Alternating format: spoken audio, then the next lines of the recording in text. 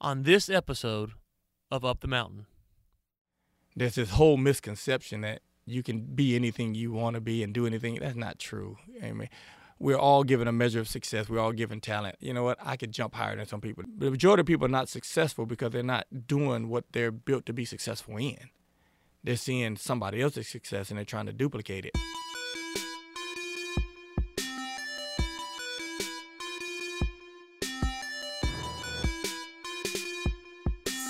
Well, thanks for tuning in to another episode of Up the Mountain. This week, we kind of changed directions a little bit as we bring in an Olympic athlete, Hollis Conway, to talk about his version of success and how he sees it. And the last 2 weeks, we really had people who have gone through more deeper and darker trials, if you will, and Hollis comes from a completely different perspective. And so we hope you enjoy that this week as you listen to it. A little bit about Hollis. He's the Northeast Louisiana Area Director for the Fellowship of Christian Athletes, and he was a two-time Olympic athlete, winning the silver in '88 and the bronze in '92 in the high jump. You can find out more about Hollis at hollisconway.com. Well, Hollis, thanks for being on the show today. How's it going? It's going great. How's it going for you? Well, it's good now that you're here. I hadn't seen you in, 10, 12 years, something like that. Yeah, it gets amazing how much better looking I've gotten and not so much with you. Yeah, that's exactly right. That's exactly right. Well, why don't you give the audience a little bit of your background and tell everybody who you are and where you came from. I'm Hollis Conway. I was born in Chicago, Illinois. Grew up in Shreveport, lived in Lafayette most of my life. I'm now in the great state of Monroe, Louisiana, great city of Monroe. I am a still am, two-time Olympic medalist in the high jump. I work with the Fellowship of Christian Athletes for the last 16 years. I cover all of the Northeast Louisiana corner. I get to minister to coaches and athletes and students and really most of the community. So I'm just an old beat-up athlete doing the work of the Lord. Well, Hollis, before you came in, I looked up some of your videos on your website, and I heard you talk about when you were a baby, the condition that you had, and what was going on there with that? Well, I'm the baby of 7 kids, but when I was born, I was stuck up under my mom's rib and my head got smashed. And the doctors gave me a 50-50 chance of being a normal baby, and still debatable right now which 50 I'm in. But I started off with some obstacles there. Grew up a baby of 7 kids. We had a lot of unfortunate situations with drug abuse and mom and dad separation. So I didn't grow up in conditions that were conducive to success. And ended up being very successful in my own rights. But I'm sure as we get into this, we'll just talk about some of the choices and things that happened in my life that helped me overcome that mountain. One of the things you said in one of your interviews was your grandmother nurtured you at a young age. Yes, my grandmother, she actually lived with us the last 10 years of her life, I think. She passed away. She was almost 102. So she was ready to go. She was ready to go since 99. And but she used to have to take me twice a day and kind of shake my head and mold my head. And it's just ironic that while she was molding me at the beginning, I was helping molding her life at the end. Pretty cool deal. Absolutely. So was she a part of your life all the way through your childhood, or did y'all disconnect when you moved and reconnected later on, or what happened there? You know, in our community, grandma's always a part of the life. We grew up with not a lot of things, and so during the holiday season, especially Christmas, one of the things we always look forward to was a box from Grandma, and it would have, underwear and socks and things in it, but she was the glue that kind of held the family together. Everybody went through her, no matter what you went through and what you were dealing with, everybody talked to Grandma.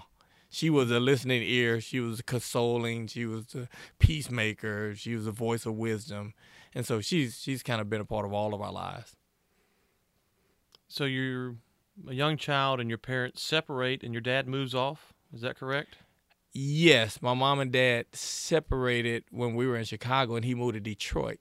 And then they reconciled, made up, and we moved to Detroit. And then they broke up and he moved to Louisiana. His brother went to Southern University and he was working at the plant in Shreveport. My dad moved there and then they reconciled and we all moved to Shreveport. And that must have been just a big change, not from just a weather standpoint, but culturally speaking, from Detroit to Shreveport. Well, I was a baby. I didn't know anything different. I do know now that I don't ever want to go anywhere where there's snow. I love the weather down here. The culture, for me, in my awareness, moving from South Louisiana to North Louisiana, that was a culture shock. Yeah. Because you're coming from the Cajun culture and Mardi Gras and a lot of things like that up to hunting territory. And so, but I get to travel and I enjoy the differences, but I was such a baby, I didn't know anything. So how did the marital strife and the moving and all those things that were going on in your formative years, how did that affect you as a child? And as you become into your teen years, and we're going to talk about your Olympic career in a second, how did that kind of set the bar of where you were going to be after you got out of high school and Olympics, that struggle that was going on there?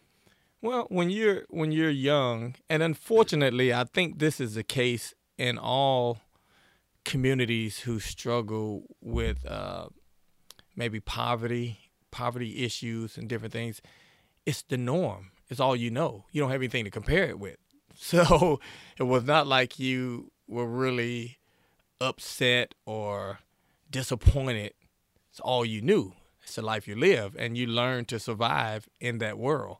And so it's not uncommon to see single parents, as it is today, or people in poverty, or people on food stamps, or drug use. I mean, you live in a neighborhood, that's the world you live in. And so I think the misconception with people like me who know a little bit different now is that there's a lot of people who are desperately trying to escape those environments. It's the world they live in, and a lot of people are comfortable with that. And I think when there's an awareness of something better or a desire to do something, or you see something different, then it creates a conflict, a crisis of beliefs. But without that, it's where you live in, so it's the norm, and it's, for lack of a better term, it's okay. So as you get into high school, and we all know the pressures of going to high school and all the stuff that's there, you're living in a rough environment. What kept you from going off into a rough lifestyle and not ending up where you ended up at?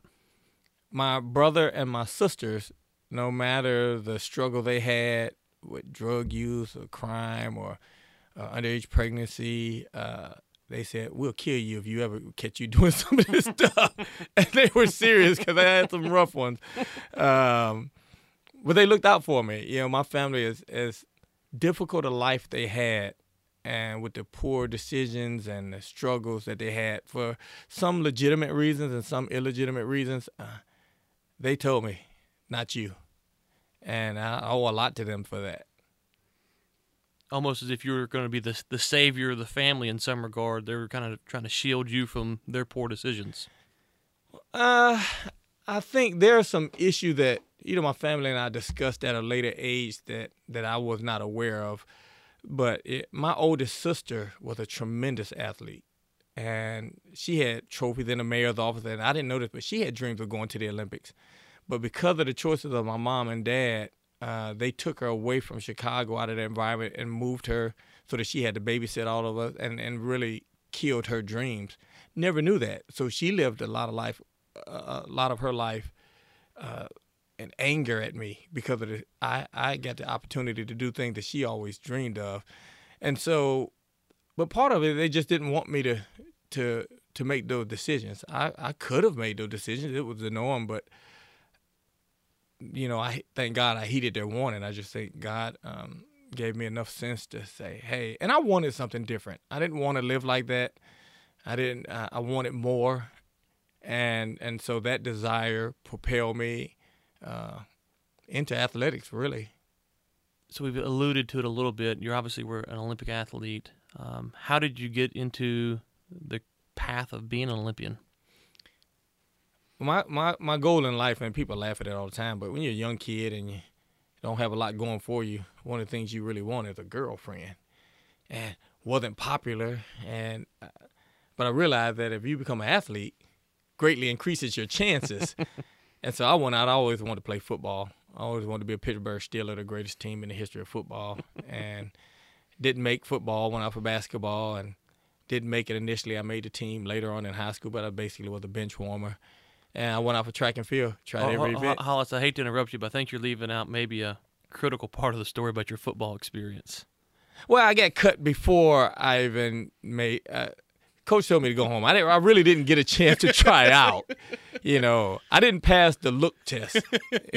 You didn't even get to put the pads on. No, huh? I didn't get it. I didn't get a helmet. I didn't get anything. My friend, it was so. I remember the day vividly. We walked to school. We didn't have cars, and there was tryouts, and we walked. And I remember going down to the field with the coach with the clipboard, taking people's names, and he took my friend's name, told him to go to the locker room, took my other friend's name, told him to go to the locker room, and he told me to go home. And I had to walk home while my friends went off and got their football stuff. Some friends they are, but I got cut. I did get a chance to try out for basketball to get cut, so that was a great experience. And I went out for track and field and just tried every event, and the only thing I made the team in was a high jump. Now me, I'm not exactly what you'd call an athlete, so. But you look a little husky. I do look a little husky.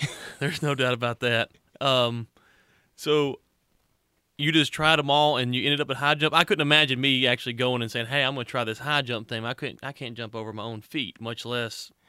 Well, a bar. I still find this true today, and you saying that, and I think you believe that, but. Everybody, when they go to the track, they go to the high jump pit and try to jump over the bar. I don't care how big you are. Everybody wants to play on the high jump pit. They may not be serious about trying to make the team in the high jump, right? But everybody high jumps. We have to run them off. But back in those days, what they did is they lined everybody up on the football field, and you sprinted across the football field, and they took the fastest one. Then they made you run around the football field, and they took the fastest one. So you just went through event, and I wasn't making anything. I wasn't giving up. We got to the jumps. Lo and behold, I made the team. I think I was the second best jumper on the team. We weren't really good at all. This is the 8th grade, and by the time I made the 9th grade, I was pretty doggone good. So you'd never jumped before, though? Nope. And you're just a good jumper, just naturally. A good jumper.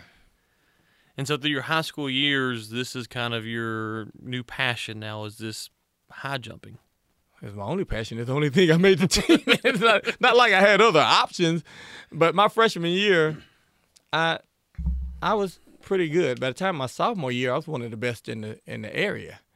And so obviously there was a lot of success there doing track and got a little name recognition, make the paper, and it opened up other possibilities. No, I didn't get a girlfriend until I was a senior. I had to be really famous. I wasn't working with a lot, So you're training through high school for high jumping. Do you win state? Do you, the junior national or anything like that? My junior year, I went to state in the high jump, triple jump, and long jump, and I won the triple jump. I was 3rd in the high jump.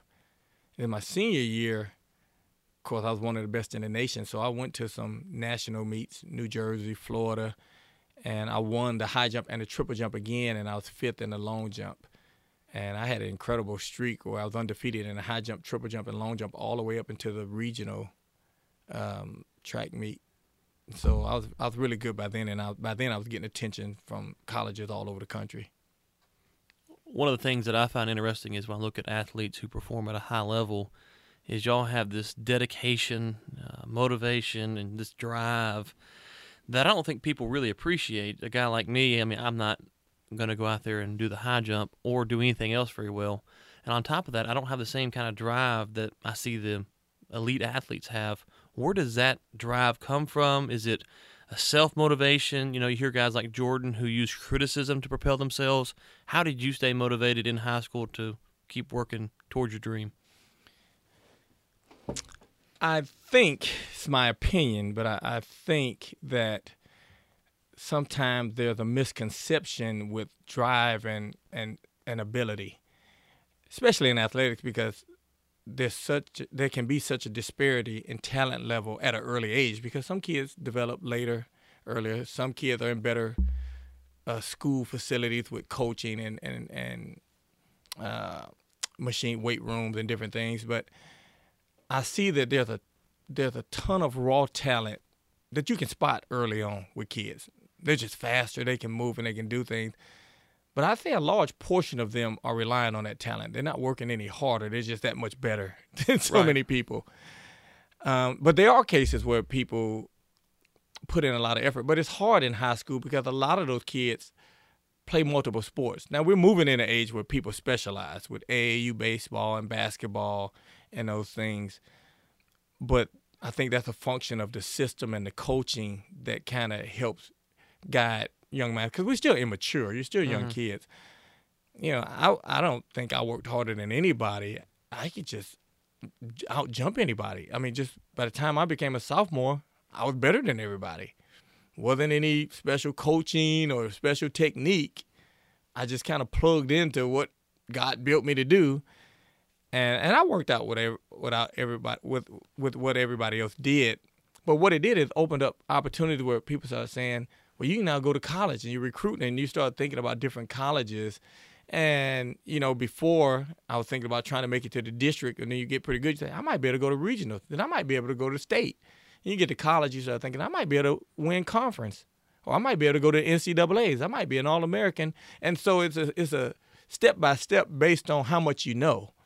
Now, of course, today in the social media age where everything, you can find out anything and you know what's out there, kids can be driven by that. You know what Jordan did in the records, and you know what Steph Curry is doing. And as you begin to see those things, you begin to desire those things. Those can be motivating factors for you. But for me, back in the 80s, you didn't have, I think I was so excited when the beeper came out. You didn't have all this stuff. But I was just motivated to be successful and to change my environment. And that's all I knew. Okay. And so when you leave high school, you did go to college, or did you go to the Olympics after that? I went to college. I was recruited by a bunch of universities across the country. I really wanted to go to Texas A&M. Because Jimmy Howard, who was the current American record holder at that time and the best American high jumper, I wanted to follow his footsteps. And the smooth-talking coach out of the University of Arkansas, who had tremendous success and a tremendous track program, he left Arkansas, became the head coach at Southwestern Louisiana, and talked me out of A&M to go into Southwestern Louisiana. And he said, "You don't want to go there and be the next Jimmy Howard. Come here and be the first Hollis Conway." So he had me, and he worked me, and I went to Southwestern Louisiana in my freshman year, make the NCAAs and, began to have all this success at that level. I think the 1988 Olympics I made it to the Olympic trials. I didn't think I could make the team. I was happy to make it to the Olympic trials, and I was out there having fun, and I finished second. Really didn't even know what that meant. Right. And went to the Olympics and just really enjoyed everything and ended up second. And I was just out there having fun and jumping. Had no idea what the Olympics meant, the ramifications, how hard it was, because I'd been successful at every level. And by the time, I started being number one in the world and doing these things and realizing what that meant and what money I could make, by the time I got to 92, it was a whole nother ball game. I was the man, and I was going to do this and I was going to do that, and man, we had bought a house, I was married, had my first baby the day before I left, and ended up third on a tiebreaker. And that was so disheartening. Real quick, I've heard you say that before. How does that work? You end up third on the tiebreaker. Is it a coin flip? Or No. In a high jump, you get 3 attempts at each height. You get 3 attempts to make it. So obviously, if a guy makes it on his first attempt and another guy makes it on his second attempt, you jump the same height, but the guy on his first attempt is ahead. If you don't make anything else, he has the least number of attempts. And so, but then there's all kinds of other tiebreakers that, let's say we jumped 7-8. All 5 of us jumped. It was 5 of us. They gave out a gold, a silver, and 3 bronze. We all jumped 7-8. 2 people made 7-8 on their first attempt, and 3 of us made it on our second attempt. So obviously we were third. I gotcha. And the 2 that made it on their first attempt, one guy had no misses, and the other guy had 1. Okay. It was really a sucky way of doing it, and I was favored to win. I was number 1 in the world, favored to win, and I got third. And so the passion and desire was to make it to 96 and be the only Olympian to go to 3 Olympics and win a gold on your home turf. And I blew my knee out in 1995, and it just started a whole nother direction in life. So I want to go back and talk about the Olympics a little bit more, just the whole experience going to these foreign countries and being around the Olympic athletes. What's that like? Well, track and field is an international sport. It's the number 2 sport in the world. Now, you would never know that being in America because we're behind football, basketball, baseball, tennis, golf, hockey, soccer. But in the world, there's soccer and there's track and field. And so most of your competitions on an elite level, you're traveling to different countries because most countries put on either a really big meet or there's a B circuit, and you can travel through Europe easier than you can travel through the United States. So there's an indoor circuit, and then outdoors, pretty much after the NCAAs, there's a circuit between June and then there's July. And so you're used to traveling different countries competing against the best in the world, and there's 50, 60, 70,000 people at every track. It's sold out like football games. And so you get used to that level of competition. And then when you step up at the Olympics, just the pageantry and knowing what it meant makes a difference because it's psychological. The great athletes understand it's still a track meet and you got a job to do. The ones that's less experienced get caught up in what it means.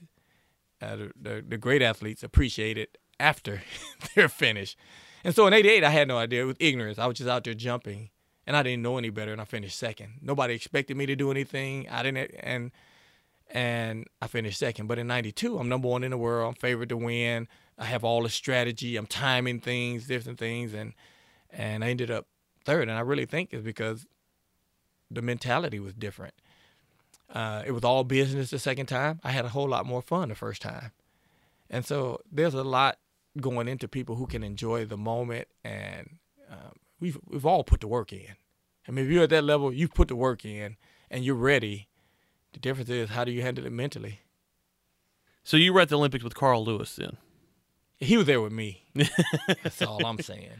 So he made 5 Olympics. So there's a good chance he was there with a lot of people. Right. He's the greatest track athlete. He's won more gold medals than anybody. Of course, I think Usain Bolt may have caught him, but right. Yeah, Carl had a span. Okay, so for my generation, when we look at Carl, I barely remember hearing about him when I was a kid. But now when you look back, because we didn't really appreciate anything he did, you hear about the cheating. Right. Being at that top level, what was the temptation to cheat, to circumvent the system, and to try to get that edge over your competitors, and how did you fight that off? Now, you remember, I'm old, so when I first started going over to Europe, there was still an East and West Germany and communist China and Russia. Right. And so the struggle with regulating track and field is that you have people from different countries with different systems. There's no way you can get in. You still had Cuba, and so you got people all over the world. And back in those days, just like to now there was steroid use, but it's nothing as complicated as what they have now. It was the old getting shots in the butt, and so there was no way you can get in certain places and regulate because you just wasn't getting through. Mm-hmm. And so I think I heard that they just discovered, and I think it was it Russia that they discovered the drug tasting facilities were throwing out positive tests for as far back as you could trace it, so that the athletes could have an advantage. And that they were talking about, I think it's Russia. I may be wrong, but I think they were talking about disqualifying them from the Rio Olympics. So it's been going on a long time. Mm-hmm. And when you're competing, you only have 2 choices. You get in there and you try to compete with them, or you leave. Because the reality was there was nothing being done about it. And there were some people who got caught, but there was a lot more who were doing it. They knew were doing it. The Ben Johnson got caught in '88, but it was widely known that Ben had been doing it for a long time. And so I think what helped me is that I had been successful since junior high. I was competing on that level, so I never really needed it. You could just go back and track it. Just by the time I jumped 7'2" in high school. Well, my freshman year in college, I jumped 7'6", so I'm competing on that level. So it wasn't much of a temptation for me because I was already competing on that level, and my dreams, although they were really big, they weren't as unrealistic as for some other people. You know, if you want to be the first person to jump 8 feet, it might be harder if you're jumping 3 feet, but you're already jumping 7'6". You know, it's not that much of a stretch. And so that's what helped me and a lot of our competitors. Sometimes you can tell who's a little bit more legitimate if you track them back through their careers, and you can see the progress and where they've been. sometimes when people just come out of nowhere and then disappear, you wonder, okay, where'd that come from? Right. So you talk about the change in your focus from the first Olympics to the second. Did you kind of lose some of what you had going for you? You became more business-like. Did your motivation or the thing that was making you do what you do change? You went from enjoying the Olympics to I'm going to win the gold. It's very easy to speculate at this point, try to figure out what went wrong. But I do know my mentality was different. You know, an event like the high jump, and in any event, the technique and the science there's not a large margin of error. When you compete at that level, the margin of error is micro thin. And so you can imagine in the high jump, you're looking at a bar that's, 2 feet over your head. You're looking at a bar, let's say you're jumping at 7 feet 8, you're running a 70-foot approach, and you need to run at the right angle, come in at the right time, and everything has to work at a certain point in time. Well, if you're amped up and you just push a little bit harder on each step, well, now you're too close, and you have to make adjustments. And so from that standpoint, because I knew what it meant, I was a little bit more serious, a little bit more focused. I didn't just relax and compete. But that's just me thinking in hindsight. Right, looking back at it. I still jumped 7-8 and only Yeah. had 2 misses. Right. And I lost on the tiebreaker. So could have been just one of those days. But I do know that the way I treated 1992 was very different from 1988. And you won a bronze and a silver, right? Yes. The first time you won the Silver. did you feel disappointed, even though it was a new experience? No, You're doing, and that's what I'm saying. There was no expectation. Nobody knew who I was. I didn't know who I was. I just made the team. I was just out there jumping. And at the end, I finished second. I had no idea, no awareness where I was in the competition. And I jumped a personal best, so I was really excited about that. And I don't know if I'm pretty sure I didn't really appreciate the silver medal as much because I didn't understand how hard it is to get there. People live their lives and never achieve it. People dream of going and getting on the stand, and I'm just out there jumping. So in 92, I knew that. I knew how hard it was. I knew the margin of error because in the United States, it doesn't matter how good you are. On that one day at the Olympic trials is when you have to make the team. So you could have the world's best mark, but if you have a bad day on that day, you don't make the team.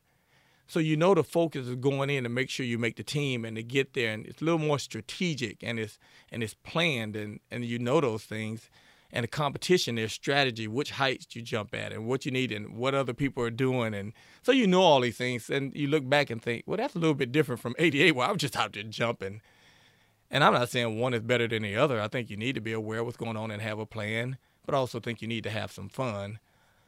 But it just didn't happen that day. And I think a little bit I knew how serious it was. It ramped up the pressure a little bit more and just made me, even if I tried just a little bit harder, you don't have that much room for error. But at the same time, they didn't out-jump me. We all jumped Right. the same thing. My first jump I missed, I started at 7.4. And right when I got over the bar, they shot the gun for the 100, and I nicked the bar off with my heel.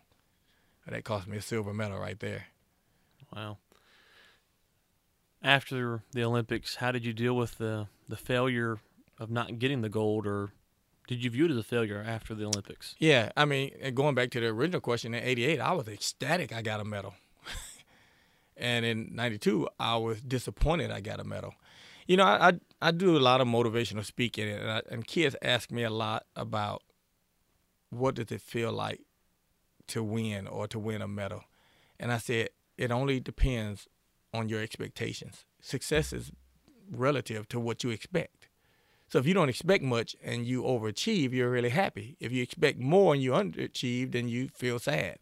And so I remember this. There's 5 jumpers left. We're jumping, and I think I was 5th in order. And so as you're sitting there in the competition, 4 people jump in front of you. They all miss. You're thinking, this is my turn to win. And you go in there and then you miss, and you're like, darn, I blew that opportunity. So you have to kind of refocus, but you have to watch these other guys. Well, at 7-8, 2 guys make it first attempt. And you think, I got to make it. Well, then you miss. Yeah. Now you're thinking, darn, I got to make this, but I got to make the next height, and I need them to miss. Right. So that's what you're going through, this range of emotions and strategy during the competition. So obviously I have a big jump on the second one. I mean, because you got to make it. And now you're in it, but now you're thinking, okay, I got to make the next height. Well, they all miss, and then I miss. So you're going through this roller coaster. Well, on that last miss, that's it. I didn't think I had a medal at all because I had 2 misses. And so I was depleted. And I was really crying within myself and disappointed. And I remember sitting down. You can't leave because everybody's going to drug testing. You know, you're at the Olympics. You don't just walk out of anywhere. You have to wait till an official come get you. And at that part of the competition, you got to wait till the other 2 guys finish jumping, so you have to watch them. So I'm really disappointed because I was picked to win, and I was in shape to win, and I was there, and I remember the official came over and she was checking our name, and I saw an E by my name. We're in Spain. I said, "What's the E?" And she said, "Tie." I was like, "Tie?" So I get a medal? I said, "Yeah," because they gave out 5. I didn't think they would give out 5 medals. So then I'm like, I got an Olympic medal. And I was so excited. And then as you're walking out, the press is there. You got to do all your interviews, and then you go into drug testing. So I'm excited about a medal. I'm a little disappointed, but I've kind of recovered a little bit. And then walking to the award stand, I realized I blew it. These opportunities don't come around too often. I'm in position. I'm in the best shape of my life, and I blew it. And so I wasn't that happy. But then you get on the stand and they're playing the national anthem and you're waving and you have a good time. But so you go through a range of emotions, but it's based on your expectations. So you're going through this range of emotions and you set your goal for Atlanta. That's your next target. You're going to win it. Yes. In the good old US of A. Yes. And then injury after injury kind of gets you. Is that correct? Yes. Training went well. The pre-Olympic year, 1995, training went phenomenal. Lots of things going on in my life. I got married in 91, had a couple of kids, and life's changed. Now you add all these other dynamics. Before I was just an athlete. You get up, train in the morning, go home, sleep, train in the afternoon. You live an athletic life. Now I have responsibilities. House to take care of, family, kids, you know, it's different. So you're balancing all of those things. But the training is going well. The first competition, well, I just built the house. We sold the house and we built the house, about 1/3 of the size of your papa's house. Size of your bathroom is what we built. So we built a house and some things going on and working on contract negotiations and with shoe companies and still not making a lot of money. But the first competition in East Germany snapped my patella tendon and my kneecap goes up on my hip, and it was a bad injury, and we had to have surgery immediately there in Germany. And we were in a West German town, but we were staying in the East because the wall had come down, but it was still, you know, you could tell what side was what. And it was a traumatic experience, and I came home, but as strange as it is, when you're a world-class athlete, you believe that you're invincible, and there's nothing. I was so excited about the rehab because I'm coming back. And so we rehabbed really hard, but I didn't make any money. All the contracts were gone. I didn't fulfill anything. And my one shoe contract, they said, well, we can pay you your full salary and cut you for the next year, or we can give you half and half. So I took the half and half. So I had a little bit of money. And so 1996, the first competition, Melrose Games, Madison Square Garden, I jumped 7'6". I had the second highest jump in the world at the time. I'm back. But I started having Achilles problems, so I couldn't jump much, and I still hadn't made any money. And I go all the way into June, and I get to Olympic trials. I'm hurting, but you can't leave it. I jumped 7'5.5". I'm in second place. And the guys behind me, you know, they're jumping at their personal best at 7'6.5". And 3 of them make it on their last attempt and knock me off the team. And when I jumped and I hit the pit, I mean, everything went out of me. A side joke was that my dad went with me to the 88 Olympics, and my mom went to the 92, and my wife was going to go to 96. I didn't make the team. And I saw her in the stands, and she was crying, and it was just hurting. But I hadn't made any money, so I needed to go jump. We left from Atlanta, went to Paris, snapped my Achilles tendon on the same leg, and I missed the rest of 96 and half of 97. And so now you're talking about 3 years with no income. Well, now you got other issues happening because you had bills building up and credit card payments and trying to do those things. So you're dealing with all that while I'm still kind of competing. And the problem was, I came back in 97. I jumped 7.5 and a half off 2 of the worst injuries on your jump leg. So I was close enough to being world class, but not close enough to make any money. Yeah. And so I jumped really to 2000 trying to make it. And then everything under that foundation was so messed up that eventually I had to give it up. But I think when you look at the stories of great athletes who don't end well, well, the thing that made them great is the thing that won't let them quit. I'm 49 years old now, and I can't do what I used to. My body won't do it. But in my spirit, in my heart, I'm still that guy. There's nothing in me that says I can't go out and do it. I just wise enough to know better. But I think what separates people who accomplish great deal and overcome great obstacles is that something inside of them that tells them, you can do it. Nothing can stop you. There's nothing you can't accomplish. And if you don't have that, because life is going to throw some things at you, well, whatever sport or industry, it's hard. Success is hard. If you don't have that, you'll quit, or people will talk you out of it. But when you have the internal drive, nothing stops you.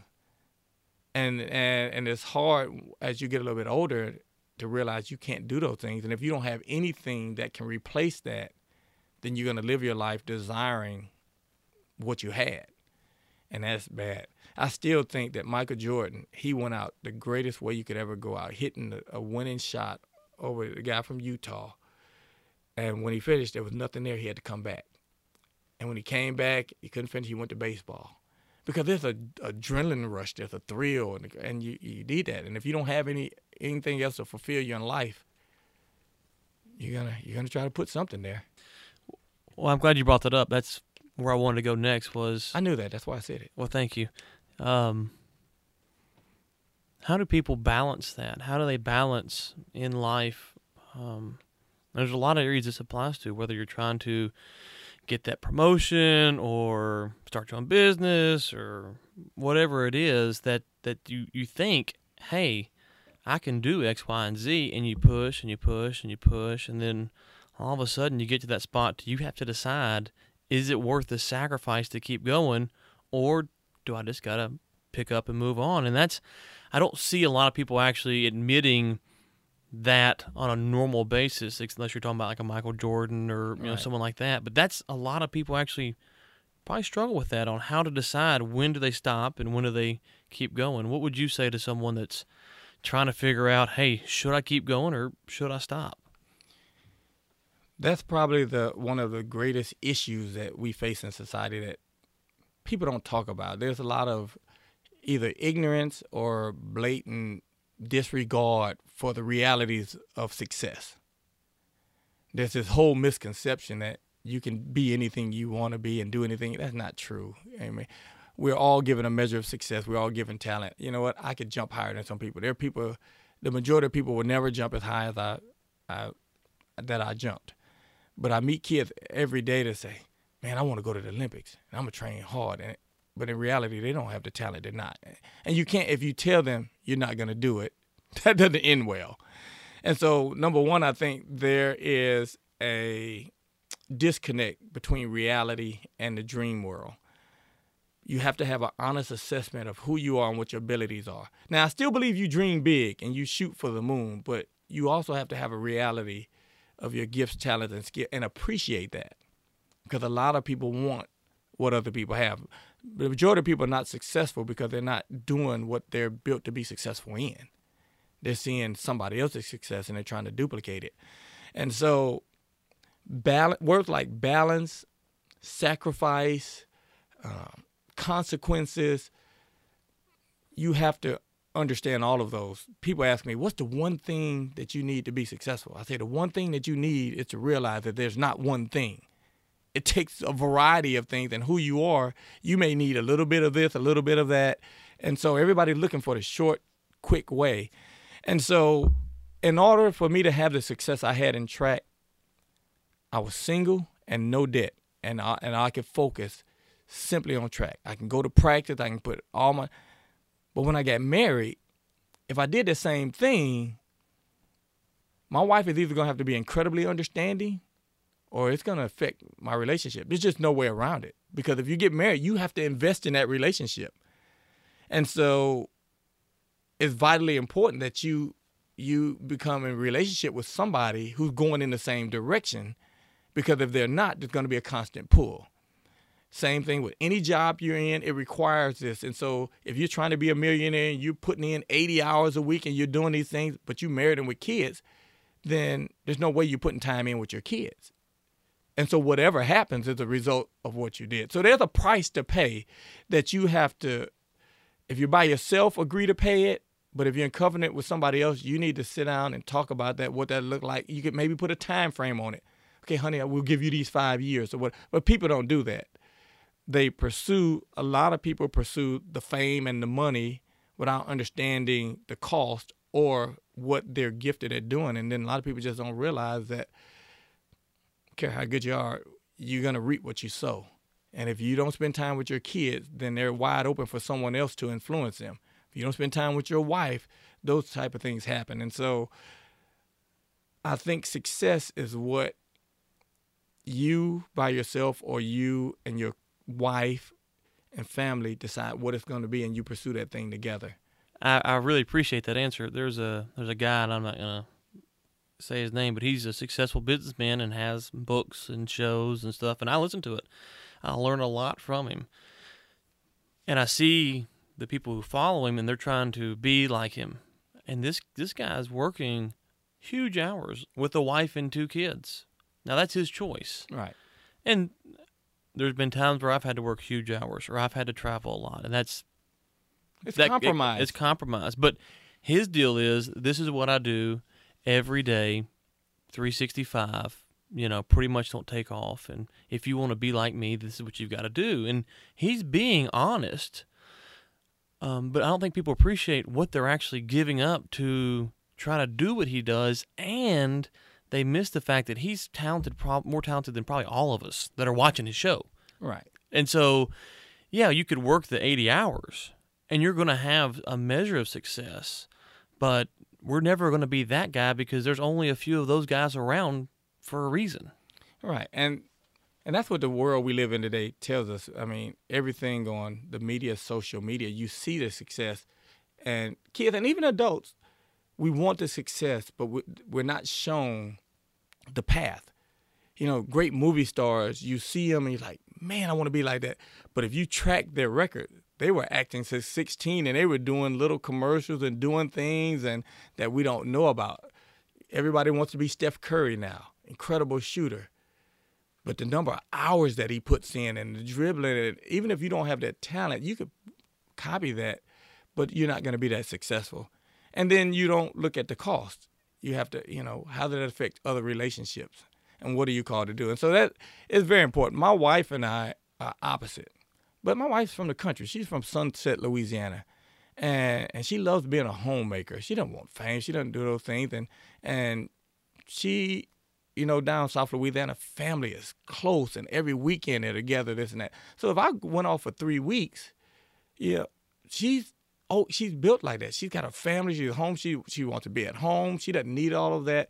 It worked because we were meant to be together. But if I had a wife that said, listen, I need you here, well, then there's a conflict. Because now I have to decide, am I going to pursue this and come home and fight? Or it's just, you have to talk about compromise and goal setting.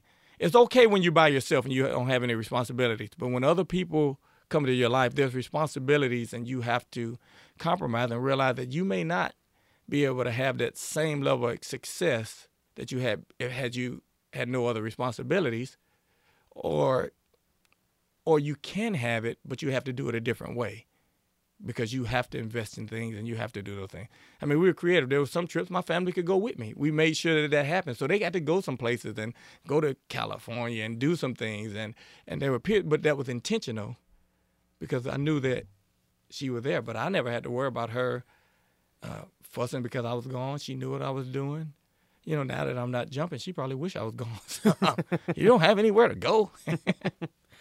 Well, I like how you framed it, that you're in the family environment, that you and your spouse can come together and agree upon a goal, and you can define success Yes. that way internally instead of looking for an external way to define it, because the external ways that are going to be defined for you are going to be usually stuff that you're going to have to make a big sacrifice where you probably can't achieve because your skill set's lacking. Well, the biggest thing is that they'll end up being hollow.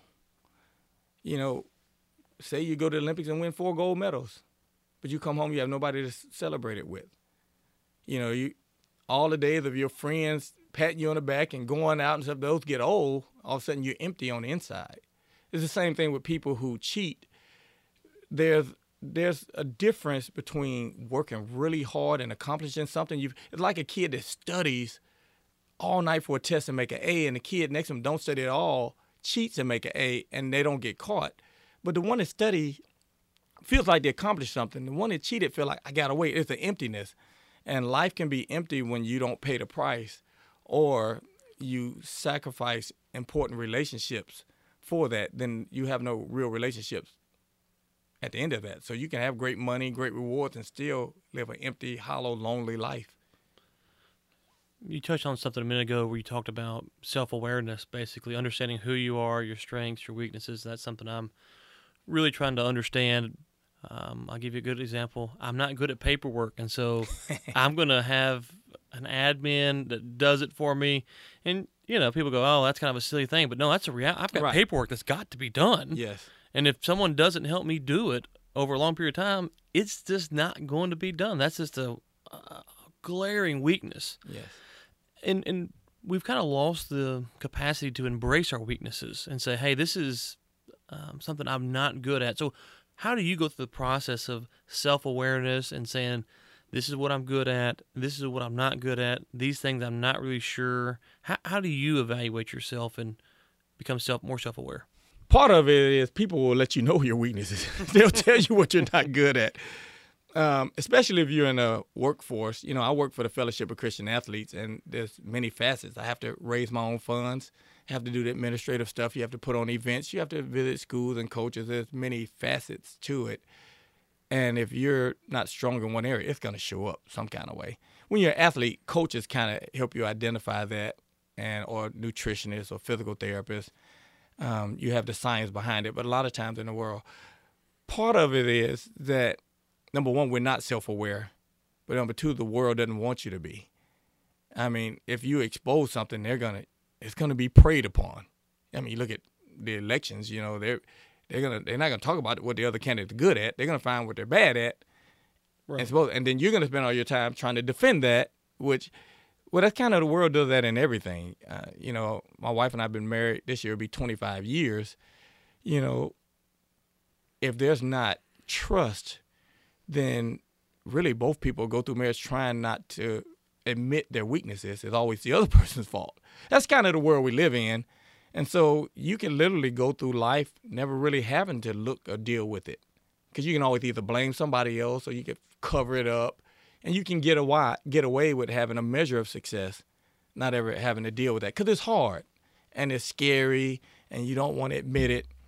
But I found in my life, you know, a couple of things that is important, because I'm in ministry and we go through all these trainings, and they tell you need to be aware of that, because that's where the enemy will come in and get you in the blind spots. And so I've had people help me through that process. But then also John Maxwell said you had to be careful. He said that if you're a 7 in one area and a 2 in one area, you can spend all your life trying to bring that 2 to about a 4, because that's all you're going to do, which means your 7 going to come down to a 4. He said you need to make sure that you're accentuating your strengths and minimizing your weaknesses. But if you're weak in an area, the chances of you making it a strength may happen, but predominantly it won't. And so I'm like you. I don't like to be in the office. I don't like that administrative stuff. I'm much better a people person. I want to be out there. But if that didn't get done, then the ministry suffers. So if I don't have anybody to do it, I have to find some kind of way to do it. I'll be miserable and not happy doing it, but it has to get done. And life is not a straight path. Life takes curves and ups and downs. Success is not straight. You have success, failures, frustration, road detours. Success is just finishing. You start and you finish a little bit better than where you were when you started. from an athlete's perspective, I'm curious. I've thought about this recently, talking about the self-awareness. If you watch a football, basketball game and a team goes out and they get beat, the losing coach comes out and usually says something like this: "Well, Team X played really good today. They, made all the plays, but we didn't play our best game." And rarely does a coach come out and say, "No, we did our best. It's just the other team was better," without any excuses, any reasons for why they didn't play their best. I think part of what we've learned from sports, or been taught from sports rather, is that it's always our fault, and so that it's a little bit easier to take when we say, "Well, we messed this up," compared to saying, "No, someone else is just better at it." What do you think about that? I think you can go both ways with that. In sports, the psychology is big. So we don't know if he's psychologically trying to give a message to his team, if he's not trying to give a message to the other team that they're playing. As an athlete, you don't ever want to admit to somebody better than you. At that level. When you're playing at the top level, number one, you don't want to admit that someone's better than you. But at that level, you're so in tune with what your best is. And so those coaches know their team, they know what they're capable of, and at the end of the game, they can tell the points where they made the mistakes. So they can honestly say, "We didn't play our best." Doesn't mean if they played their best they would have won, but you know what you're capable of. You've seen them, you know what they can do, and rarely do you play your best. Now, there have been some times where coach said, "We played exactly the best and they beat us." But rarely does everybody play perfect. And so, but I just think it's hard to admit publicly that someone's better than you. But I can tell you this, what coaches say to the media, completely different from what they say to their kids when they get back into privacy. Oh, absolutely. But as fans who hear that repeatedly, though, and they come into their job and they see, right, "Well, Tom's better than me, but I could have done better." And I don't think I think the translation there is what. But even in a job, I would have a problem saying somebody's better than me, even if they are better than me. Just saying those words just doesn't even feel right. But that's probably the athlete in me. But you're an Olympic athlete. Right. Though. But here's the thing, that the big problem is that people are world watchers. They buy what the media is telling them because they've never done any introspection or self-awareness. So they don't even know what their best is. And so what you're saying is exactly right from the standpoint that people – when you're an athlete, you have all this science and coaching and that you get, but who gets that in life? In the field or in your relationships, we don't get that same desire and passion and information. And who has the time, because we're so debt-ridden and we have to work hard, and the world has taught us to spend more than we have, and then you get in a cycle. And so the issue is complicated because there's so many factors, and people are trying to fix the one thing, but I go into schools, and a poor performing school, and the kids are just performing bad, and they're saying, "Listen, you need to do 2 hours of homework for every 1 hour of class, and you need to do that." But if the home life's bad, then you have to go into social issues. And you get into social issues, there's all kinds of other reasons. But it all plays a part. And so in our lives, no matter how well you're doing, there's a plethora, if that's the right word. There's a wide variety of issues that make us come to the conclusions that we come to, and our psychology and our mentality and the way we approach things. And so you may look at what somebody say and say, "That's not right," and the other person, it might motivate them. But I just even people who were flat better than me, I would more likely think, "I'm going to work hard and I'm going to get them." Right. Well, what I try to do, I guess, is I try to look at the areas, as a business person, there's some, I always like to say, the technical work, that we do at R Squared Global. That's not my strength. There are people who are better at it than me. Right. And even on my best day, I'm just not as good as them. And so I need to kind of acknowledge that. Now, can I contribute? Can I be of help? Yes, but ultimately, I don't need to focus there, because the 7 and 2 thing you're talking about with Maxwell earlier, the law of the lid, I think what he calls it. I don't need to focus there, and so I don't want to buy into this coach speak where, well, if I would do X, Y, and Z, I don't have the mental focus to go in there and spend all day in a software adjusting points and lines and stuff like that. But if we go all the way back to what we said at the beginning, though, you have to be realistic about who you are and what your gifts are. You know, my oldest daughter was a very good triple jumper, but she was a triple jumper on the Sun Belt Conference level. There were girls, Texas A&M, Texas, UCLA, who on another level. They're obviously better than her because obviously she jumps 40 feet. They're jumping 46 feet. They're tremendously better. But what she can do is get better at her level and the people on her level. And so she should not say to somebody that she's competing against on her level that they're better than her. But she can readily admit that, hey, there are high jumpers now that jump 7 feet. They have to admit that I'm better than them. Right. It's obvious.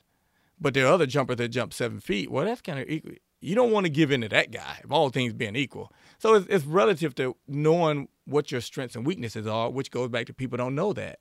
And so they have false expectations because they're trying to be something they'll never be, or they have low expectations because they're not trying to be anything. They just settle.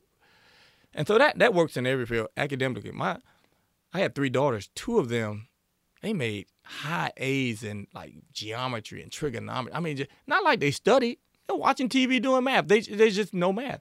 I had one daughter that struggled. We begging and tutoring to get a C out of the class. Well, they're better than math than her. They're better with numbers. And so that's okay if that's not your strength. But you better be really good at your strength. Because if you only think about your weaknesses, you'll have a complex and your self-defeating attitude, and I'm not good at this. But you're good at something. Let's find out what that is and try to be better at that. And that's the world is just all confused. It's an identity crisis. Absolutely. So you mentioned the FCA, so you work with a lot of youth. Yes, coaches and athletes and students, teachers. And this is high school students, or is it going to college? Middle school, high school, college. Middle school, high school, college, okay. And are these children, what kind of socioeconomic backgrounds are these children in? Is it all wide range or? Every dynamic you can imagine. We, like I covered Northeast Louisiana. So just say Monroe. Well, there's 26 schools in Monroe that range from Northeast Baptist to West Monroe. From St. Fred's to every kind of dynamic you want to, from Richwood to Martin Luther King. So any kind of social, economic, cultural, academic, class, financial, there's no common thread. So you're dealing with people from a wide variety then, yes. Which goes in good to this kind of question. For the listener who's out there, who's going to be from any background, unknown, they've got something going on. Everybody's got something they're trying to deal with at some point. What would be not the one thing? Right. Because we already said we know what the one thing is. What's some good general advice that you would give to someone on how to keep going and how to evaluate? We've touched on a little bit, maybe a kind of a summary and a recap, anything you've left out to people who are they're going through life and they say, hey, this is a guy who's an Olympic athlete. What would you say to them? All right, I'm going to give you a little free portion of my highly paid speech that you're not paying me for, but I'm going to give it to you here. I use the Olympics as an analogy. When you go to, I think the Olympics is the greatest spectacle in the world. You can argue about Super Bowl and NBA championship. The Olympics is obviously the greatest spectacle in the world because you have the greatest athletes in the world from every country, almost every discipline, from ping pong to synchronized swimming, in one spot. No other venue can say that. You have the greatest athletes in the world from every country, every color, every culture, every language, every discipline, every shape, every size in one spot. And if you look at it from the outside, there's obviously differences. The gymnasts are shaped a certain way. The dream team is shaped a certain way. Swimmers do one thing. Tennis people do another one. It's track and field. You got sprinters. You got hammer throwers. You go from vaulters to people running 5,000 meters. Just a variety of people who are the best in the world at what they do. And if you look at it from the outside, you can see that success comes in every shape, size, color, culture, language. They come from countries who are wealthy. They come from countries that don't have anything. You can be successful, But what they've done is that they've identified where they need to be successful at. So it's the key. You can never be successful until you know what you can be successful at. So whether you're running the 5,000 meters or whether you're doing a high platform dive, you need to know what that is. And then you just need to work being successful at that discipline. A lot of people work really hard, but they're not working hard at the things that they need to be working hard at. And see, when I'm an athlete, so I did athlete stuff. Athletes do athlete stuff, things. But I was a track athlete. So I stopped going to basketball practice and football practice because there's a lot of good stuff happening, but those things are not specific to what I do. But although I'm a track athlete, I'm a jumper. So I don't go with the runners. I go with the jumpers. Well, I'm not a vaulter. I'm a high jumper. And so the more you can zero in, and that takes time and effort, you zero in, and then just a practice of sowing and reaping it. What you put into it is what you get out of it. Successful people do successful things. Unsuccessful people do unsuccessful things. It's not rocket science. And so if you're not doing the things that it takes to be successful, because in every field, whether you're a lawyer, a doctor, you're in pharmacy, criminal justice, there are things that you need to do in those fields to be successful. Do those things. And there are things that you can do that will kill a success. Don't do those things. So that's what I tell people. Find out what you're good at. Do the things you need to be successful and stop doing the things you don't. And it crosses. You can go into poor performance school. Hey, do you know what you need to do? You know what classes you need to take? Do whatever it takes to make good grades and learn that information and pass. If you don't do the thing, you can insert whatever you want. Sex, drugs, violence. None of that stuff going to help you be successful. Don't do that. And so I try to simplify it for people and say, hey, know what you need to do. Do what you need to do. Well, Hollis drops the mic and walks out of the room. Boom. Well, Hollis, thank you for coming on. It was good to see you again, even though you're a little bit hard to track down, but that's because you're, I guess, an Olympic athlete and you're famous and stuff like that. Yeah, so thanks for not to take scrubs phone calls. You will be receiving an invoice for this time.